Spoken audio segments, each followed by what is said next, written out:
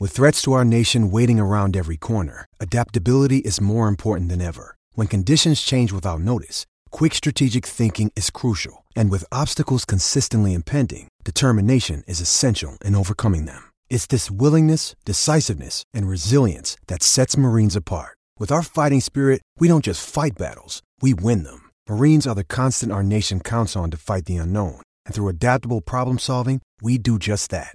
Learn more at marines.com. I'm Alex Rodriguez. And I'm Jason Kelly. From Bloomberg, this is The Deal. Each week, you'll hear us in conversation with business icons. This show will explore deal-making across sports, media, and entertainment. That is a harsh lesson in business. Sports is not as simple as bringing a bunch of big names together. I didn't want to do another stomp you out speech. It opened up so many more doors. The show is called The Deal. Listen to The Deal. Listen to The Deal on Spotify. I'm Victoria Cash. Thanks for calling the Lucky Land Hotline. If you feel like you do the same thing every day, press 1. If you're ready to have some serious fun for the chance to redeem some serious prizes, press 2. We heard you loud and clear. So go to LuckyLandSlots.com right now and play over 100 social casino-style games for free. Get lucky today at LuckyLandSlots.com. Available to players in the U.S., excluding Washington and Michigan. No purchase necessary. VGW Group. Void where prohibited by law. 18+. Terms and conditions apply. Judy was boring. Hello. Then Judy discovered ChumbaCasino.com. It's my little escape. Now Judy's the life of the party. Oh, baby, mama's bringing home the bacon. Whoa, take it easy, Judy. The Chumba life is for everybody. So go to ChumbaCasino.com and play over 100 casino-style games. Join today and play for free for your chance to redeem some serious prizes. ChumbaCasino.com. No purchase necessary. Void where prohibited by law. 18+. Terms and conditions apply. See website for details.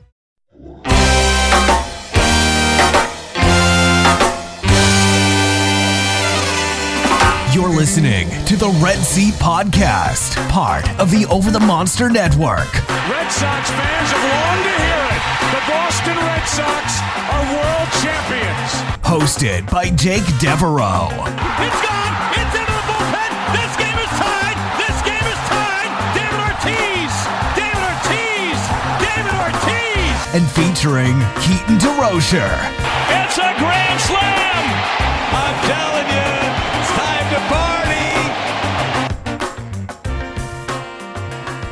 Welcome back to another episode of, I guess, this is the Red Seat Podcast. And then I probably should have checked with Jake before I did this. It's either the Red Seat Podcast or the Over the Monster Podcast. I guess it doesn't really matter what I call it. It's all in the same feed. But if you are hearing this and you've listened before, you know that my voice, it is Matt Collins, and I always butcher these openings anyway, so I'm not really stressing about it. Lucky for me, today, though, I'm not with Jake, which is a nice little change of pace. I am instead with Shelly. Shelly, what's going on with you? It's going okay. Just kind of watching the playoffs here and trying to get away from real life. So yeah, it's going all right. Yeah, I gotta say one of the good things about the Reds, nothing going on with the Red Sox right now, is that I don't have to be online as much anymore because we live in hell. So I don't have to see constant updates unless I really want to. Exactly. But we are not going to talk any of that because nobody wants to hear that. Instead, we are going to talk about the Red Sox, who, while they have nothing going on right now, obviously they are doing some work in the front office to get prepared for the coming offseason. It is going to be a busy one for Chaim Bloom and company over at Fenway. There is a lot to do on this roster, to say the least. Earlier this week, or over the weekend, I guess I should say, I wrote an article at Over the Monster about just some general to-do points on Chaim Bloom's offseason list. Obviously, there's more specifics than what I wrote, but we're going to kind of go through some of this general stuff that is on Bloom and the rest of the front office's plate. And, I mean, I think we have to start at the obvious place. So, the Red Sox, as we know by now, they decided not to bring Ron Roenicke back for the 2021 season. That was not a surprise to anybody, but without a manager in tow, that is clearly job number one for the front office, figure out who's going to be running the dugout, and we can't really talk about this search without talking about Alex Cora first.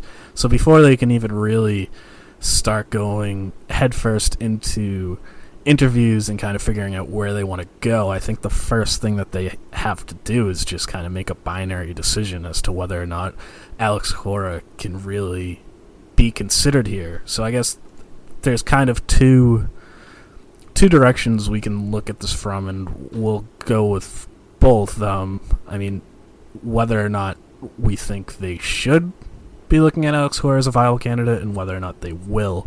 So I will let you start, and we'll start with, do you think they should? Yeah, Alex Cora has like always been kind of like this kind of thing that I knew that we were going to have to deal with in the off season. I didn't really want to. I generally liked how he managed, especially when it came to the bullpen, and then like his kind of like discussion with Rafael Devers and how he kind of like discussed kind of things and how he kind of like and seeing like Rafi's kind of comments, and Rafi was like really good defensively at third base, and it's like Alex Cora is like a really good guy to kind of like calm him down. So I would like to see Alex Cora back for that. Other than that, I just don't see us. I just don't see the Red Sox bringing him back. It's too much of a black mark on the team if we do. Yeah, I think I definitely agree with your last point. I don't think they're going to want to cross that bridge. I think ownership would be totally okay with it. I think it was pretty clear from pretty much Cora's entire tenure, and especially the press conference where they announced that he wasn't going to be the manager anymore.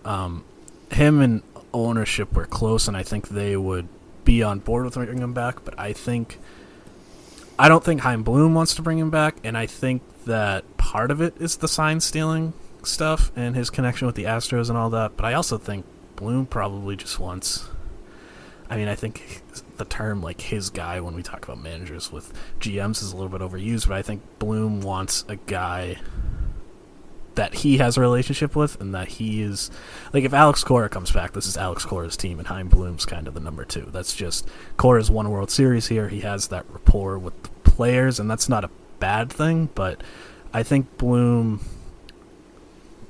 will, and arguably should, use this opportunity to kind of have a collaborator that they're at least on equal footing. I just don't know that that's possible with Alex Cora. As far as my feelings on Cora, I like Alex Cora a lot. Seems like a really good guy. You mentioned all that with Rafael Devers. I think a really underrated part of the Cora relationship with players was actually with Eduardo Rodriguez. Cora was bizarrely tough on Rodriguez publicly in a way that he wasn't with other people or other players on the team. He kind of trashed Rodriguez a lot in press conferences, but it never really seemed mean-hearted. It just kind of seemed like Cora knew that's how you get to Rodriguez, and I think the way that he worked with players was great, and I think he's a great manager, but at the same time, I can't get past the Astros thing, and to a lesser extent, I can't really get past the Red Sox thing, and I think there's a fair argument that Cora was thrown under the bus and kind of made out to be a bigger part of the Astros thing than he really was, and the players obviously played a big role too, and acting like Cora was like the lone mastermind and the players are kind of following the leader, I think is a little overblown, but at the same time, he was a leader. He was one of the top two coaches in the dugout, and I don't think he should be banned from baseball or anything, but I don't think it's unreasonable to think that somebody who got caught in two cheating scandals, one of which is one of the biggest scandals of like the last century in the sport, shouldn't be able to reach back to the pinnacle of the profession, which is managing. So, I think if teams want to hire him as like a front office guy or even like a bench coach or something like that, I think that's fine, but I don't think that he should manage again, and I would rather not root for a team that he's managing for. As much as I like him both as a manager and just as a guy, he seems like a really great guy. I just think it's a bridge too far for me. Yeah, I kind of agree. Like, I do think that, you know, he's, like you said, like, he's a really, really good player, like, a communicator with players. Like, he can really communicate well. And, I mean, I did see, like, this weekend, like, he's in the running with AJ Hinch, which I find is funny. You know, they're going to kind of interview for the Tigers opening, which might be interesting. But, yeah, I mean, if I was a team... if I could get him as a bench coach, front office, something, because he is a great communicator. He's a really good dude, but I just don't really want to be around the, you know, Astros trash can. Yeah, exactly. I would just rather not deal with it. And, I mean, all of that being said, I'm not going to lie. If they do hire Alex Cora, there will be a significant part of me that's excited for all of the reasons I said. So, I mean, there's definitely some hypocrisy there with me that I will readily admit, but if I had my way, I think I would rather they just move in a different direction. I agree, yeah.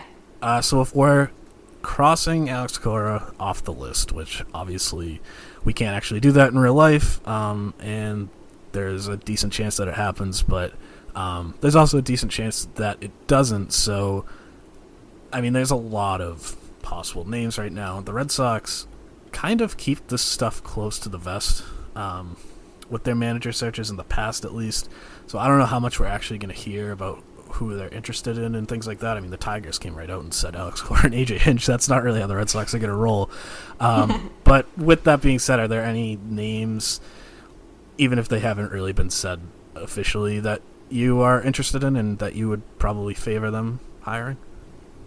I kind of did some just kind of like research, because I mean, again, like you said, the Red Sox kind of really keep this close to the vest. But there's a Rays bench coach, Matt Quintero. He spent the last 2 seasons as a bench coach. He's also worked with Tito in Cleveland as an assistant hitting coach. Like, I've heard some like really good things. And, you know, so he's got a lot of ties, quote unquote, to the Red Sox, you know, especially with the Rays, maybe working with Tito. Matt Kotze, he interviewed with the Giants this offseason before they hired Mark Kotze? Yeah. Yeah, he interviewed with the Red Sox too. Yeah, okay. Yeah, so, you know, those 2 guys, I think would be... maybe some interesting guys. I will put Jason Varitek out there because that's always the rumor, but I just don't think that's going to happen. Yeah, I'm not betting on Varitek. Jake and I had talked about this a couple weeks ago, and what I said then I still feel now. I'm not. In the past, I kind of just like laughed it off as kind of a ridiculous thing that fans wanted but wasn't actually really going to happen. This year, I still certainly think it's less than 50%, and I think there are a handful of other guys that I would put ahead of him on the list of likeliness to happen, but I wouldn't be totally blown away if it happened, just because he was with the team this year, and he's obviously respecting the organization, so it's more possible this year than it has been in years past, at least.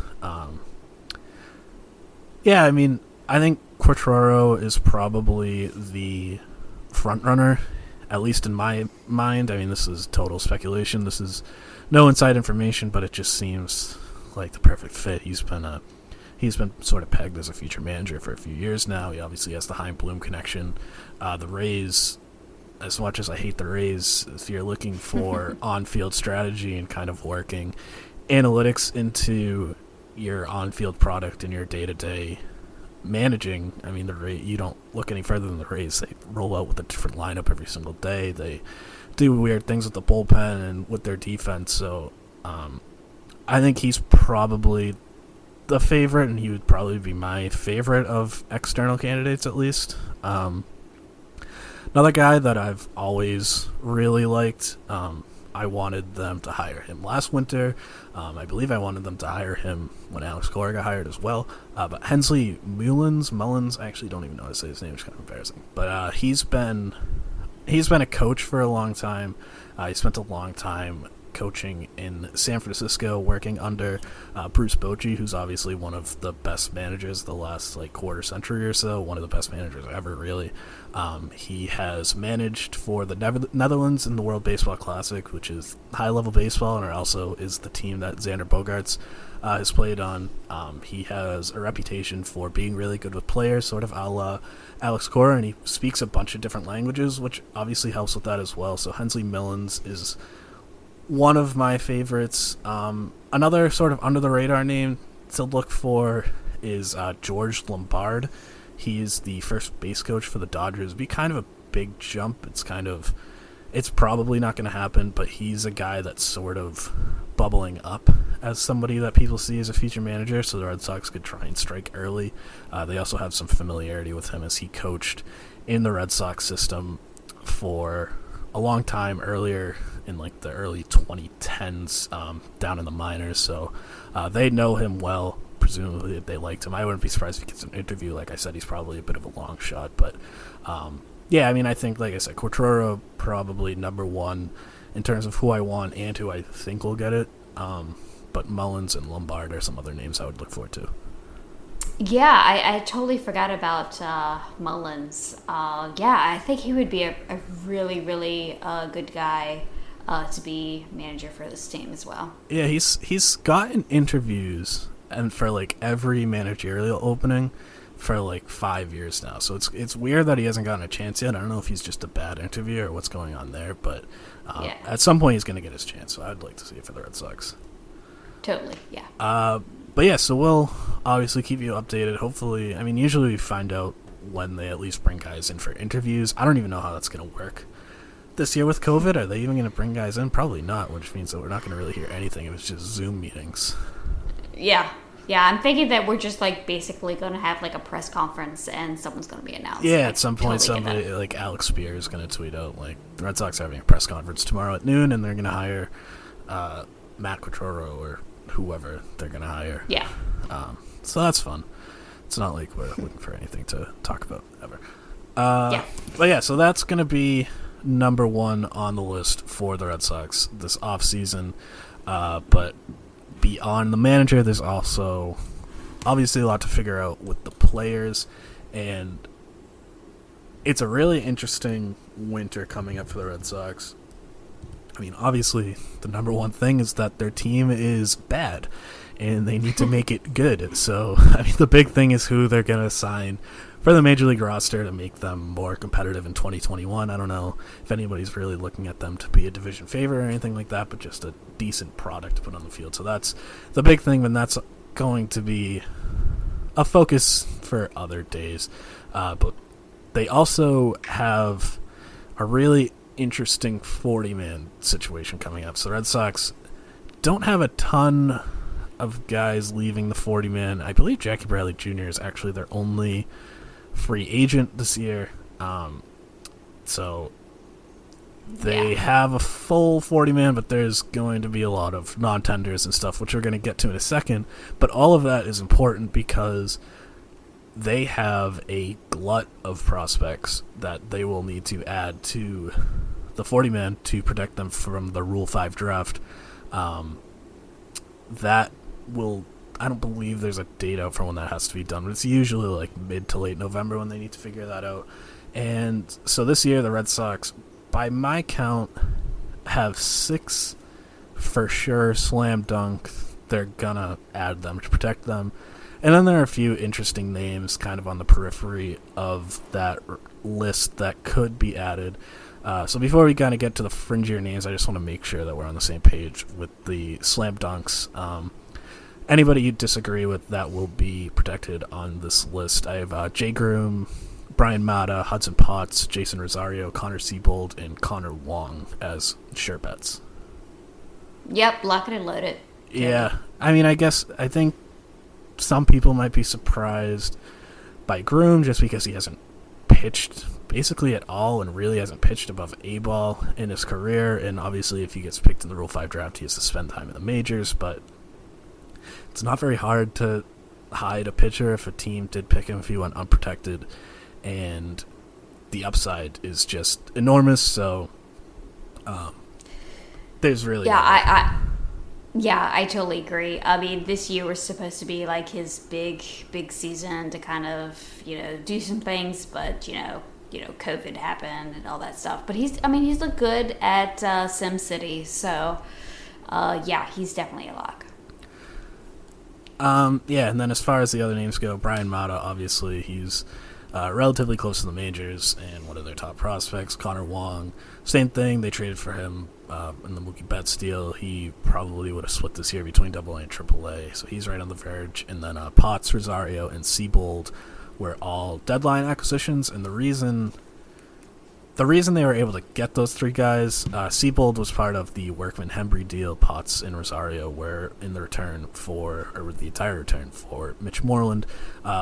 All three of those guys kind of seemed more valuable than what the Red Sox had given up, but the reason that they were able to get them is because they were Rule 5 eligible. So the Red Sox were not going to trade for those guys and then just leave them unprotected in the Rule 5 draft. That wouldn't have made any sense. Exactly. Yep. So beyond that, there are some other names that could be considered. Certainly not slam dunks. Probably a decent argument. They're all kind of less than 50%, but I think there's an argument for all of them to be protected, or if unprotected, for somebody to take a chance on them. Starting with Edward Bizardo. Bizardo is a right-handed reliever, has had success in the high minors, was sort of surprisingly left unprotected in last year's Rule 5 draft and didn't get picked.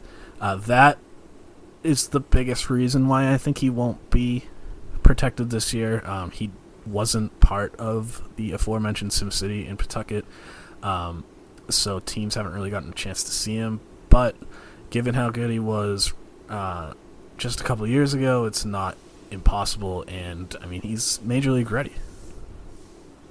Going back to last year, I was surprised that he wasn't protected, and then I was definitely surprised that he wasn't selected. So I'm thinking that Chaim Bloom, especially because he wasn't part of SimCity, I'm hoping that, maybe they're thinking that they can sneak him through one more season. But if he does get at it, I won't be surprised. Yeah, I kind of get the feeling that Bloom isn't all that high on him. Just given the churn of pitchers that we saw this year, you would think if they liked him, even not protecting him, they would have found a way to get him at the alternate site and potentially get up to the majors. We saw how many innings from Robert Stock and Matt Hall and all these guys. That's fair. So I think if they liked Bizardo, they would have seen him.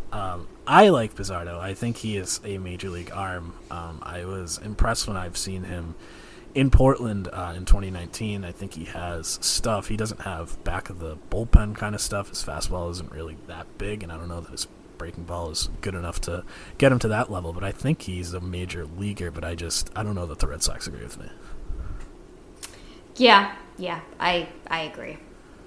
Another name would be Pedro Castellanos. Castellanos has sort of been a weird guy in the system for a few years now.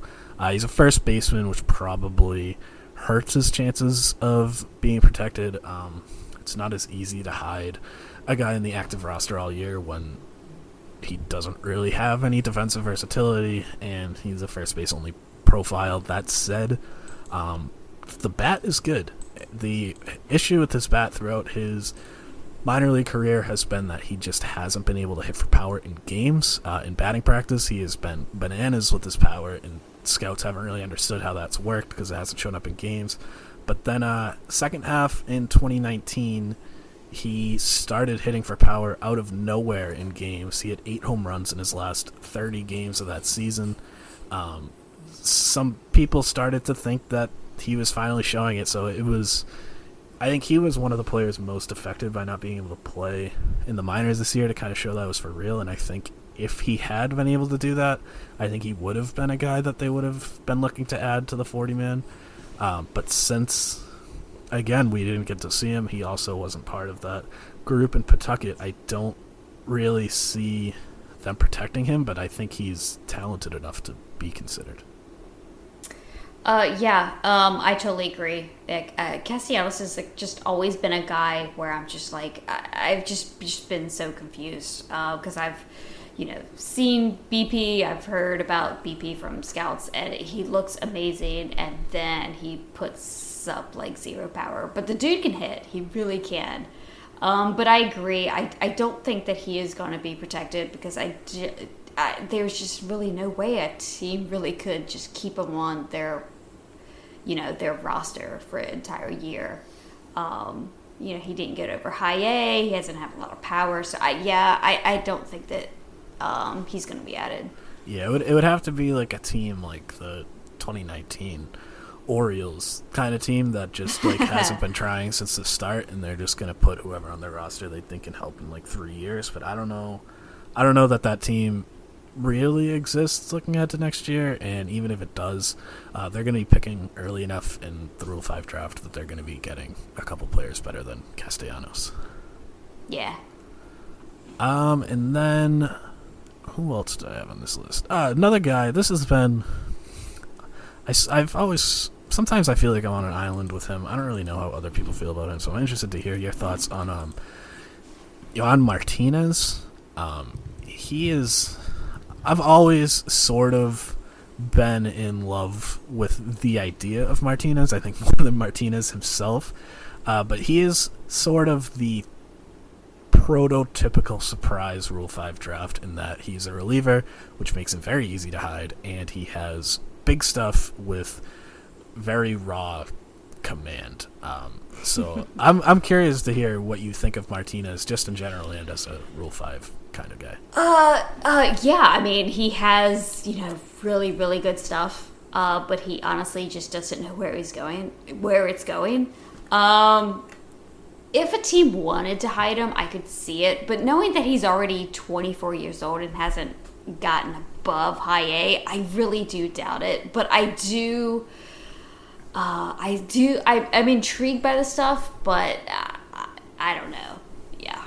Yeah, I don't know. I don't think they'll protect him. I don't think he'll get taken either. But man, it just takes one team to see a guy that throws 100.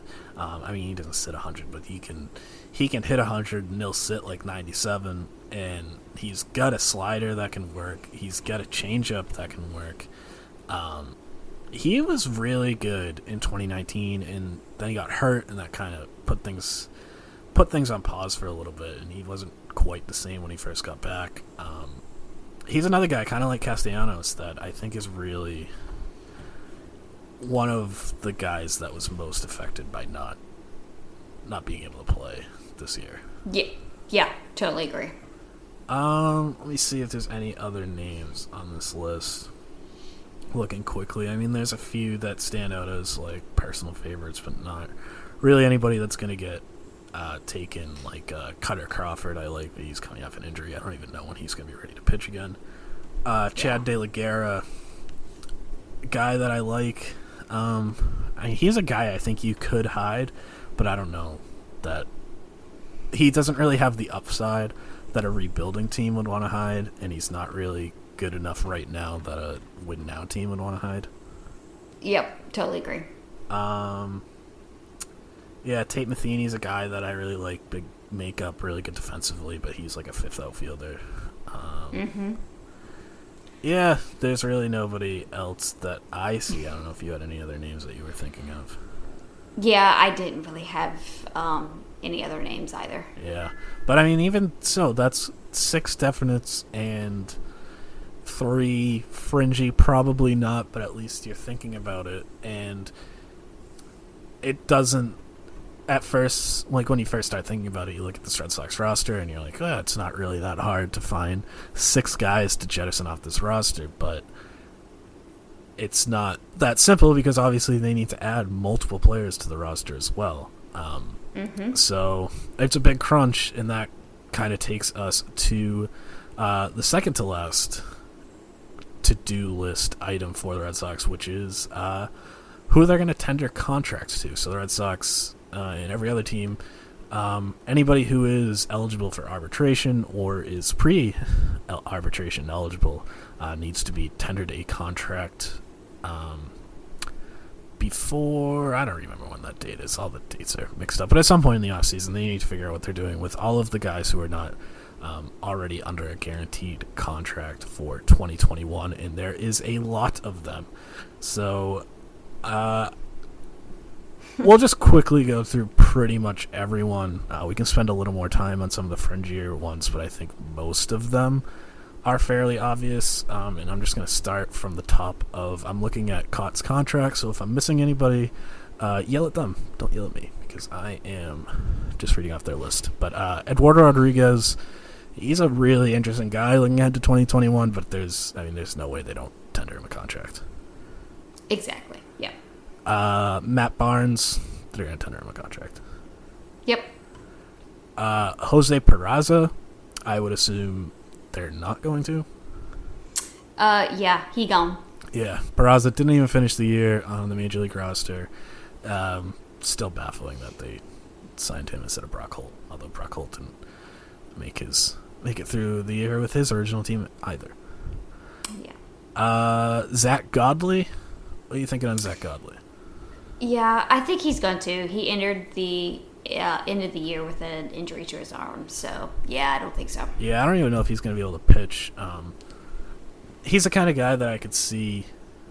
I mean, I don't think anybody's going to give him a major league contract this offseason, so I could see him making his way back on a minor league deal, especially if he likes the Red Sox training staff. You kind of see that. He's got an elbow injury, so this could be something that goes into next year. So sometimes you see that with guys that just want to be with the medical staff. And plus, the Red Sox, obviously, we don't know what they're doing with the pitching staff, but it's hard to think that there's not going to be a lot of opportunity on the staff next year as well. So, yeah, I would agree. He's not going to be on the 40-man. I wouldn't be terribly surprised if he's back in the organization, though. Yeah, sure. Kevin Plawecki. Yeah, totally.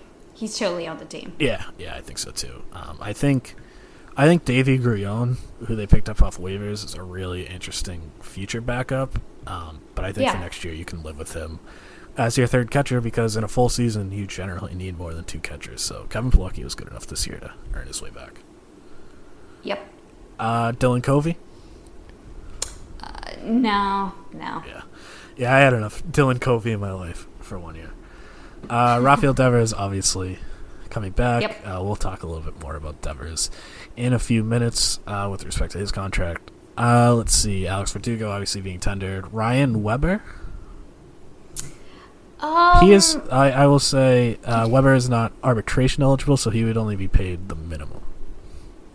Yeah, I think they'll bring him back. I think that once he got out of the rotation for a bit, and he was just kind of like this opener or just kind of like bullpen guy, he was okay.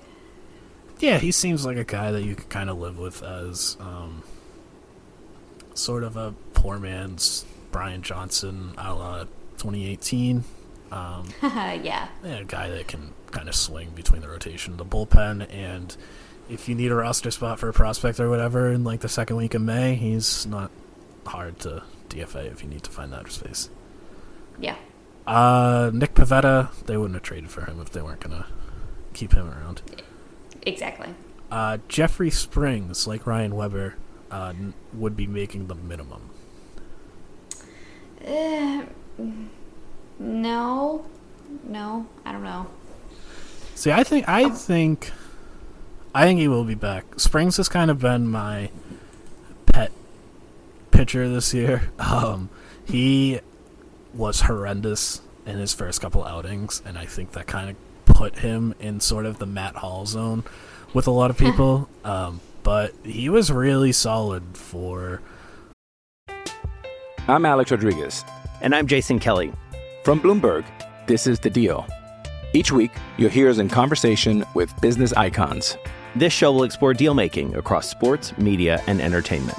That is a harsh lesson in business. Sports is not as simple as bringing a bunch of big names together. I didn't want to do another stomp you out speech. It opened up so many more doors. The show is called The Deal. Listen to The Deal. Listen to The Deal on Spotify. With the Lucky Land Slots, you can get lucky just about anywhere. This is your captain speaking. We've got clear runway and the weather's fine, but we're just going to circle up here a while and get lucky. No, nothing like that. It's just these cash prizes add up quick. So I suggest you sit back, keep your tray table upright, and start getting lucky.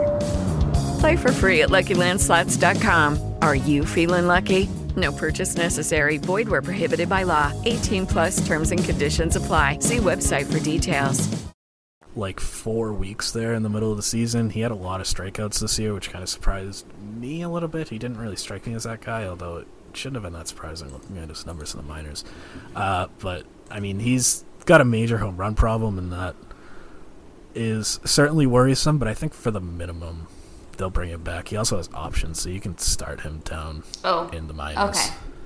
Yeah, okay. Yeah, definitely. Ryan Brazier. Yeah, I think so. Yeah, I think so too. I think he's the second best reliever in the bullpen right now. Maybe third, depending on how you feel about Tarwinson Hernandez. But I also think that probably says more about the bullpen than Brazier himself. But, exactly. But you got to work with what you have. So I think he'll be back. This is an interesting one. Both of us had Marcus Walden as our predicted unsung hero heading into the year. And we whiffed pretty badly on that one. So what do you think happens with Walden next year? He looks so bad this year. He looks so lost. I think that they do, but I would definitely not be surprised if they don't tender him a contract. Yeah, I kind of am leaning towards them not. This is the first time I've thought about it. So I might change my mind if I think about it a little bit more. I know he didn't really throw that many innings, and I'm really trying hard. For most guys, I'm kind of writing off every number that they put up this year. But he, like you said, he looked so bad. Yeah. He's another guy I could see trying to bring back on a minor league deal. But I wouldn't, given how many 40-man spots they need, I would have to do the math a little bit and see how many spots I think would reasonably be opened up before I commit, but my gut is that I think he's a non-tender. Yeah, you're probably right. I mean, like you said, like they have so many guys that they need to add, so yeah, you're probably right. But man, we totally whiffed on him. Yeah, I really was high on him coming into the year. He was terrible. Josh Taylor kind of had a lost year, but I think he'll be back. Yeah, I think so too. Austin Bryce? Yeah, I think so. I kind of like what he did this year. Yeah, he's a solid. I don't think you want him in your top 4 in your bullpen, but if you can kind of put him in a middle relief role, I think that's fine. Yeah. Michael Chavis, I think is interesting in that he might be a trade candidate, but I think they're certainly going to give him a deal. Yeah, I agree. While I'm not the biggest fan, you can't. There's still something there. Yeah. If you give up on him, you have to at least get something back. Yeah. Zhu-Wei Lin. This kills me because I love the dude, but I don't think so. Yeah, I agree. I think if he had options left, it would be a different story. But I don't think that there's room for him on the active roster at this point. Not guaranteed. Yeah. Not a guarantee. Yeah, I agree. I mean, there's so many more the util types that have options, and Lynn doesn't. So yeah. Colton Brewer didn't really pitch a lot this year. I kind of forgot about Colton Brewer. Yeah.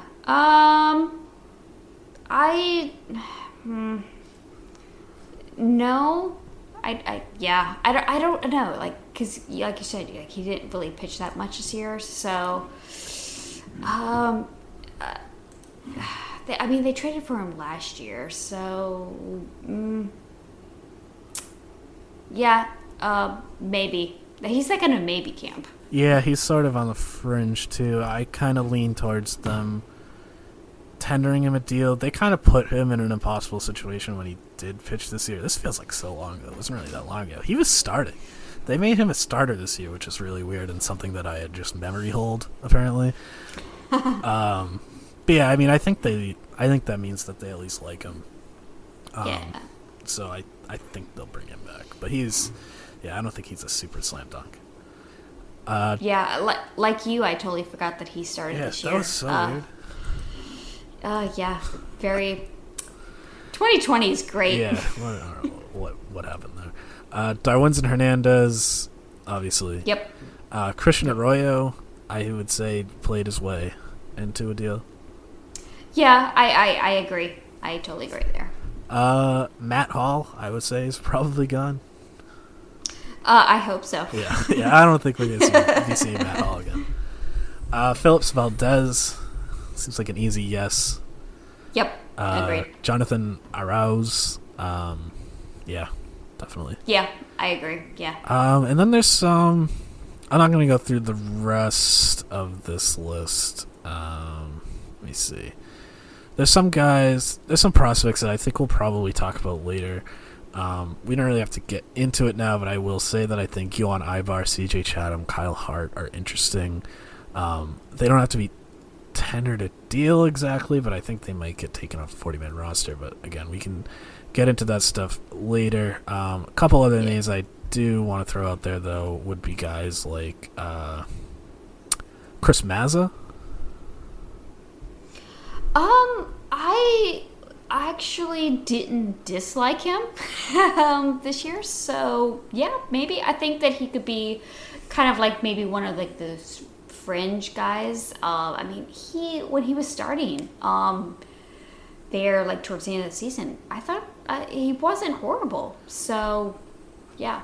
Yeah, I called Mazza my sort of Stockholm syndrome guy. Like, I watched so many bad pitchers. He looked good. And I think I definitely overrated him in my head a little bit, but yeah, he looked like a confident major leaguer at least, which is saying something. Yeah. Yairo Munoz, I think for sure played his way onto the roster. Agreed. Let me see. Cesar Puello?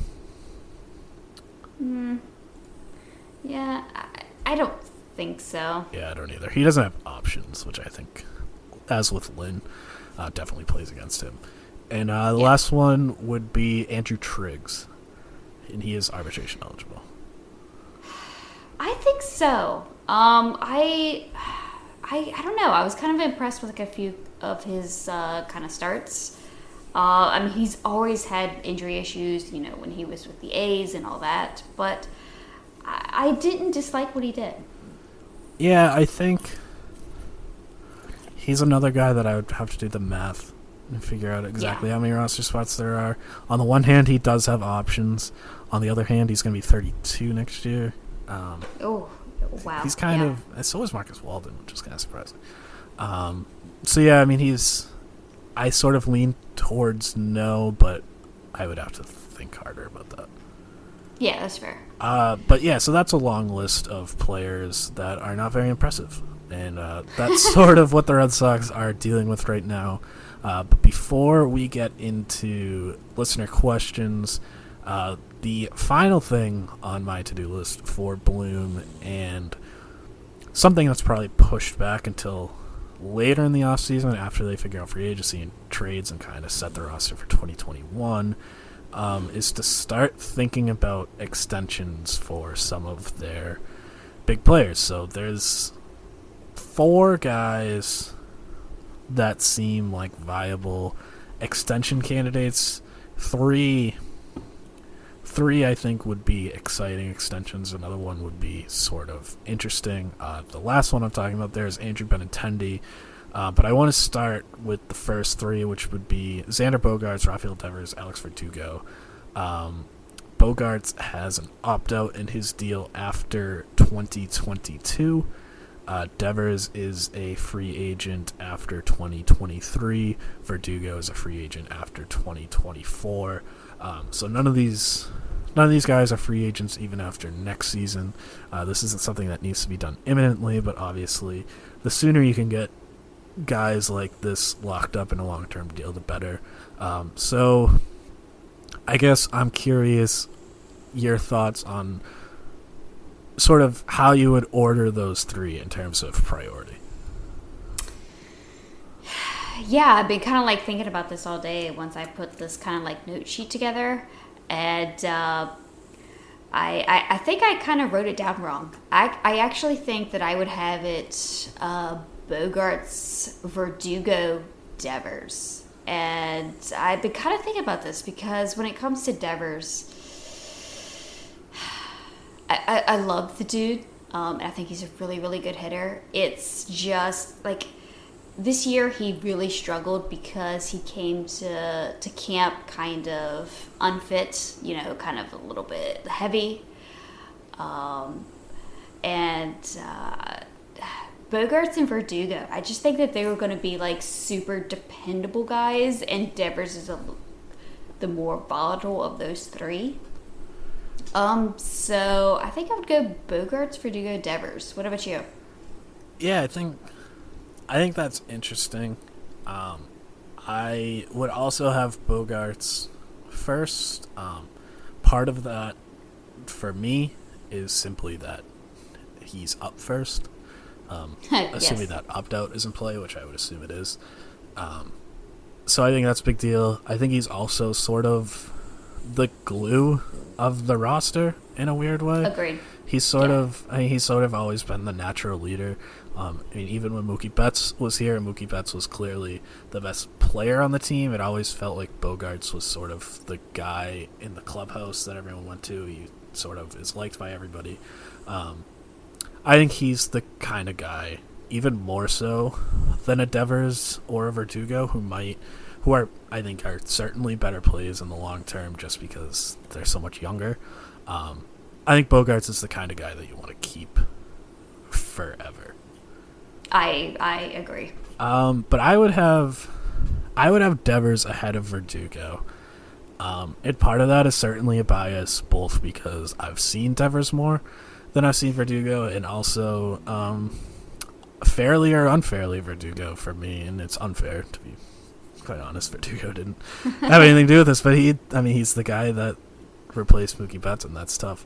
All that being said, I think Verdugo's fantastic. The more baseball reason and the more sort of grounded reason that I would have Devers ahead of Verdugo is that I think I agree with the concerns about Devers' defense, and the stuff about him coming in out of shape is obviously a concern.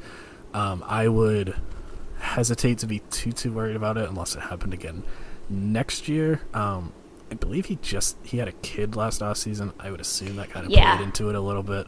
But even putting all that aside, I'm confident he's going to be one of the best hitters in baseball, regardless of where he's playing on the field, and he's one of a handful of guys that you can say, I don't care where they play, as long as they're in my lineup. Verdugo was fantastic this year. I want to see it a little more. Not that I don't think he's a fantastic hitter, but I think he's more of like a 120-ish WRC plus guy. He actually finished 126. I thought he was higher than that. But, I think he's a little worse than what he showed this year.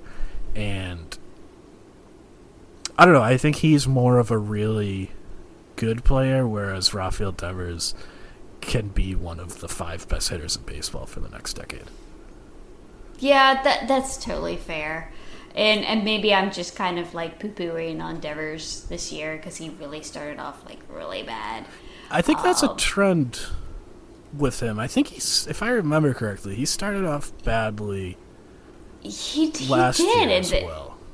Yeah, he did. You're right. Like he started off like really bad, and which isn't caught on fire. I mean, I think that's a concern, and I think that probably goes back to coming in out of shape too. I don't remember really hearing those concerns as much as in 2019, but it's certainly not a good thing to start off poorly. I think it just stands out a little bit more in a season like this where you're only playing 60 games and you only have like a month or 5 weeks or whatever to recover from it.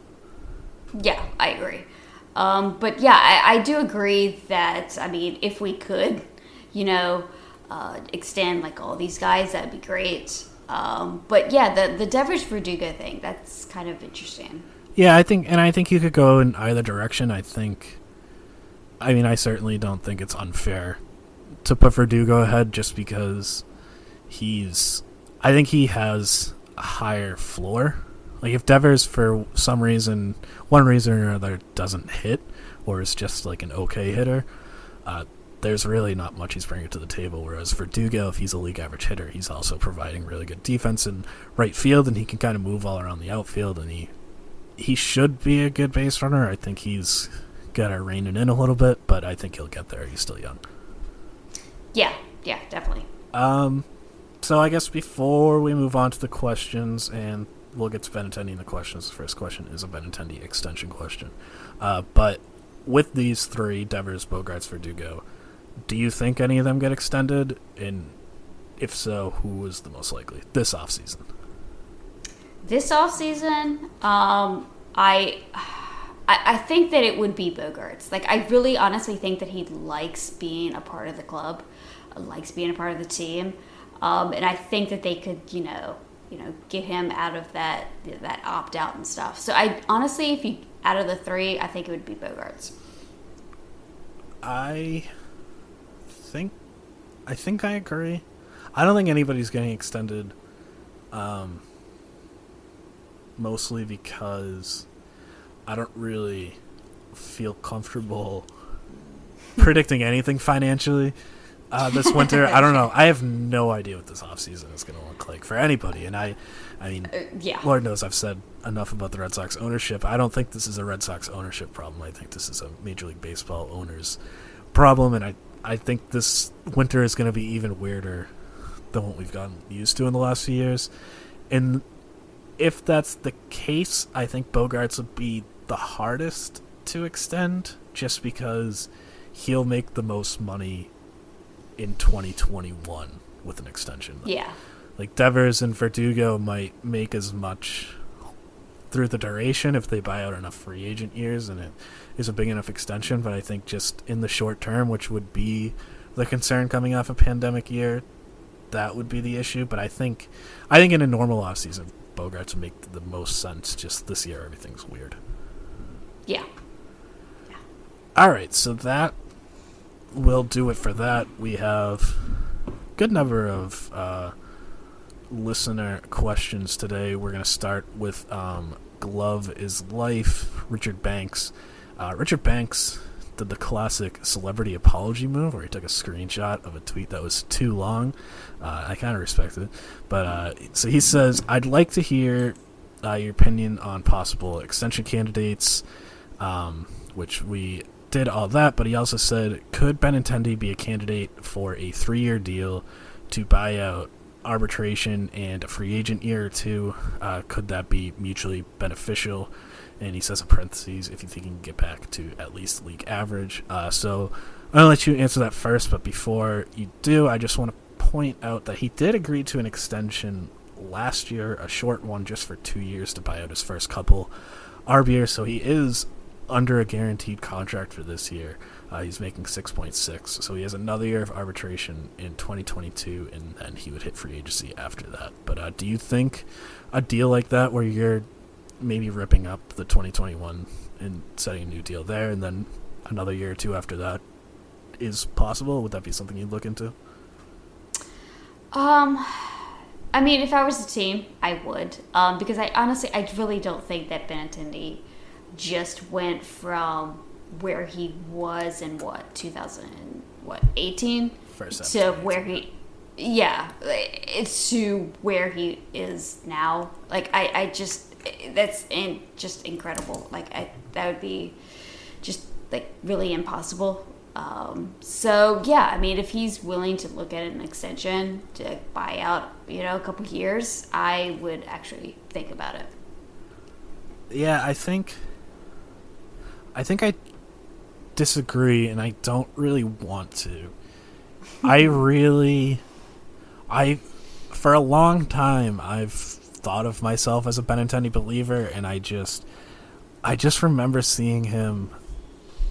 I was still living in Massachusetts when he got drafted. That was my last year in Massachusetts, so I saw him in Lowell a bunch when he first got drafted, and I just remember he was the best minor league player I've ever seen. He just absolutely never should have played in Lowell. It wasn't fair.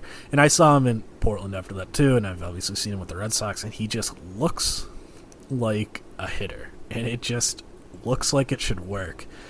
But I don't know, I'm worried when I actually take feelings out of it and kind of think about it as objectively as possible. I just am more worried than I thought I was.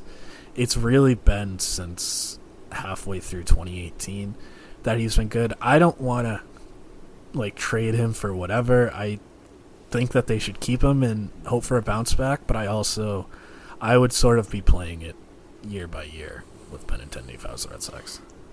Yeah, that's totally fair. I looked into some StatCast stuff, and basically he's just being really just patient in the zone and then swinging out of the zone, which basically tells me that you're totally lost. So yeah, it's pretty crazy, just how kind of far he's fallen. He needs to have a big April next year, wherever he is, because if he gets off to a bad start, he's the kind of player that sort of gets in his own head and it just snowballs. Yep, agreed. So Sox Junkie asks, if there isn't a mutual interest between Bauer and the Red Sox, God willing, who is the next top starting pitcher that is available? Sox Junkie really likes Taijuan Walker, but would be curious if we preferred Stroman or Ray or Mike Minor or anybody else. So taking Bauer off the table in terms of free agents, starting pitchers that you think are interesting. I guess for me it would definitely be Marcus Stroman. I liked him when he was with the Blue Jays. He has just this really awesome kind of just attitude kind of thing that maybe can be off-putting, but I don't know. I kind of like it. But definitely out of those guys, out of Walker, who, he looked good for a bit with the Mariners and a bit for the Blue Jays, but then kind of tumbled a little bit. Robbie Ray, I don't even want to touch whatsoever. And then Minor, he really backtracks. So out of those guys, I think I would be willing to see, Stroman in a Red Sox uniform. Yeah, I think I'm with you. When Jake and I talked about or put together a 2021 roster, a month or so ago, I had Stroman as sort of my quote-unquote big signing of the offseason. I also had Taijuan Walker as a smaller signing. I don't really think he's going to get that much money that he's going to be there. So Stroman, I'm a big Stroman guy, and like you, I'm extremely low on Robbie Ray. I want nothing to do with Robbie Ray. I think a couple other names that are free agents this year that could be interesting. I've always loved Masahiro Tanaka, and it would be nice to make Yankees fans mad with that. James Paxton, another former Yankee, although I don't know what his health situation is. I wouldn't really touch that. John Lester is probably going to be a free agent. Again, he's obviously not John Lester of old, but there's some intrigue to that. I mean, there's a lot of number 3 starters out there. Jose Quintana, Rick Porcello, Jake Odorizzi. So there's a lot of names like that, but Trevor Bauer, as much as I would prefer them not sign Trevor Bauer for reasons both baseball related and not, he's really the only guy that you can kind of look at as an ace, I think. Yeah, I agree, and that's why I don't think that the Red Sox are going to sign him. I think that he's just going to make just way too much money somewhere else. So I guess that brings us, we can jump right into the next question, which was from Matthew Kitson. I don't know if you saw this tweet from Trevor Bauer I think it was last night, but he tweeted a plane ticket to Boston and said, "Hey Red Sox," and he added the team account "you up." So that got a lot of people talking, and Kitson just wants to say, what do you make of this? That's interesting. No, I didn't see that tweet. Yeah, I saw it when he asked the question. I hadn't seen it before. I will say I don't make anything of it. I don't think teams are really talking to players right now. I don't know what Bauer's doing in Boston, but I feel like he just wants attention, and also him and Karavis, I think, are a little buddy-buddy, which is a relationship I won't get into in this podcast, but I feel like he just wants attention. Probably. I think, for whatever it's worth, I think there's a better chance than you seem to that the Red Sox will be in on it, just because, especially if he sticks to what he said before about signing 1-year deals, which I'm not really holding my breath on, but I think that would be more palatable to a team like the Red Sox, who could kind of flex their financial muscles for a year. But that's fair. Yeah, this tweet specifically, I think it's just a guy who likes attention, looking for attention. Yeah. So Floyd asks, he's got a little tinfoil hat going on here. Any reason or any chance the Red Sox got off easy on their sign stealing thing, in part because they agreed not to rehire Alex Cora? I don't think so. I think their quote unquote sign stealing thing wasn't, so, egregious. It definitely compared to the Astros. Yeah, I also think for whatever reason, it's possible that the Red Sox players just didn't talk as much as some of the Astros guys did, and not as much got out publicly, which helped them. But yeah, I don't think, as dumb as Rob Manfred is, I don't think he would be dumb enough to pull something like this with public perception so far against him. I don't think he would do anything like that. Yeah, I agree. The big man asks, if there is a Red Sox pitcher you could bring back from the dead to put in the rotation, who would it be? From the dead makes this tough. Yeah. Can we just bring back Babe Ruth and just put him in the lineup? Yeah, I mean, I guess I was gonna say Cy Young, because he's the Cy Young. I don't know.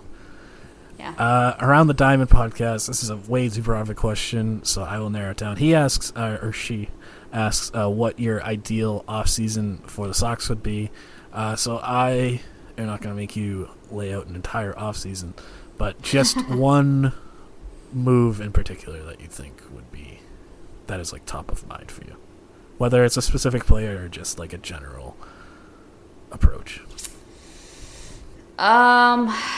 Honestly, it's to focus on the extensions, to be honest. Either Bogarts,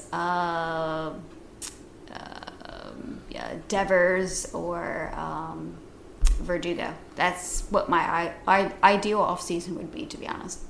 That's fair. I would say, I don't think this is the biggest focus, and I don't think this is the number one thing I want, but I want them to do something else at second base. I am sick of this position.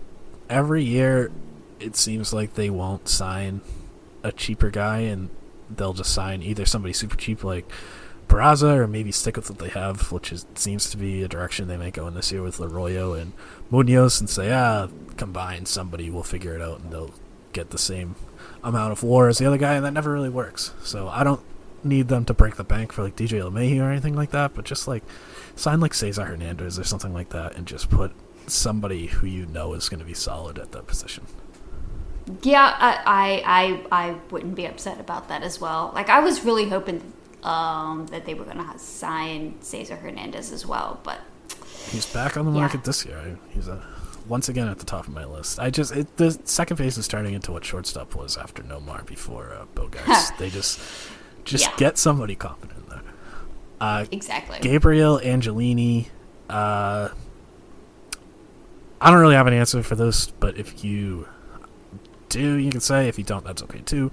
He wants to know, talking about the coaching staff, any names involved, not for manager, but for other positions? Sorry, Gabriel, I don't know. I'm not going to pretend I know the market for pitching coaches and first base coaches and stuff. I will say that I hope that they keep guys like Tom Goodwin and Carlos Fables, just because I like them a lot, but I don't really have a strong understanding of how valuable any coach like that is or is not. Which is not to say that they aren't valuable, just that stuff is behind closed doors, most of what they do. Yeah. And the last question is from Jeff Wax. Actually, we already talked about this. Current players most likely DFA'd. So yeah, we spent most of the podcast on that, so we won't rehash that. Yeah. So that is going to do it for the show today. You can rate and subscribe and do all that other stuff. Tell your friends everything that you hear at the end of every podcast you've ever listened to. You can follow us on Twitter. Shelly is at ShellyV_643. I am at Over the Monster. You can find our writing at overthemonster.com. We get stuff up there every day, and we will throughout the off season. I think I got everything, right? Yeah, you did. All right. We're going to end it there, and we will be back with you next week.